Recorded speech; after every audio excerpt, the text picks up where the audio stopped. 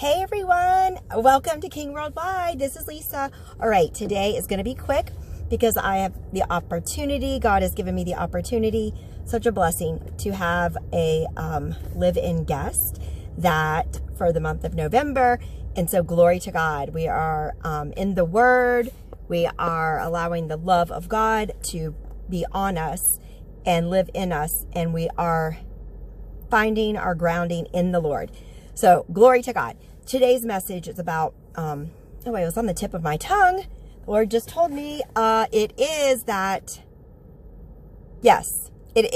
just like when we're on an airplane flying and the directions are, in case of an emergency, put the oxygen mask first on your face before you help those around you. I used to think that was selfish, and why would I do that? However, the Lord corrected me years ago and said, Lisa, if you are not right with me, if you don't put the oxygen mask on first, how good are you going to be if, you have a challenge with somebody else? So, friends, I'm telling you, this is funny. I'm telling you that the Lord quickened me. And so this is the word of the day for all of us, especially around the holidays. Thank you for your patience with the vehicle. I'm not going to be on the freeway at all. It's just back roads. If we are not filled up in the Word of God, if we are not praying in the Spirit, I will give you a secret. It is so worth it to set a timer every morning and pray in the Spirit first thing. First thing. You ask the Lord about you, but me waking up, it's how I wake up, feed my dog, just praying in the Spirit. You ask the Lord. He might say, sit still. He's given me this for 10 years now and said, my first hour, pray in the Spirit. And I'm telling you, the reminder is that when we pray in the Spirit, it is praying in God's perfect will in all areas of life. And so I have found it to be true that when I actively don't miss a morning, which I usually don't, but if it's miss the hour, things aren't as smooth. There's hiccups, there are blockages.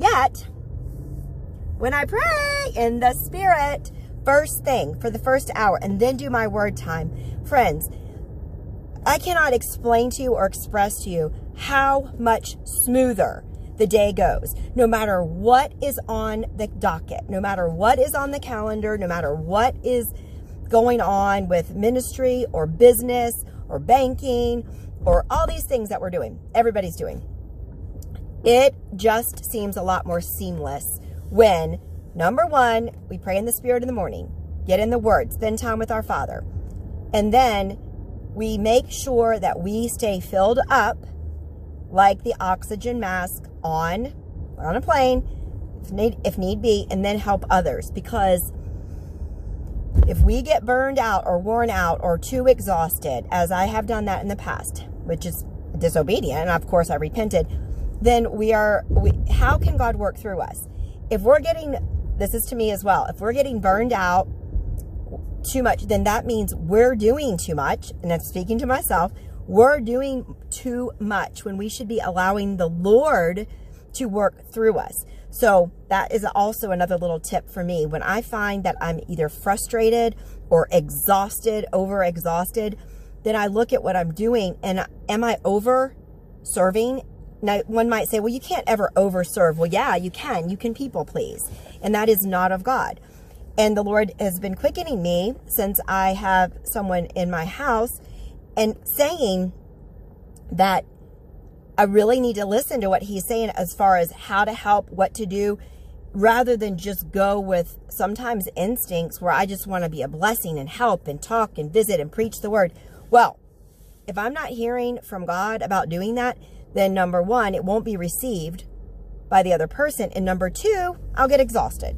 So when we're in God's perfect will and the day has been set up, it is a lot more fruitful and more seamless. And I just wanted to share that with you because today has been one of those awesome days where it doesn't mean circumstances, like the outer circumstances have been interesting.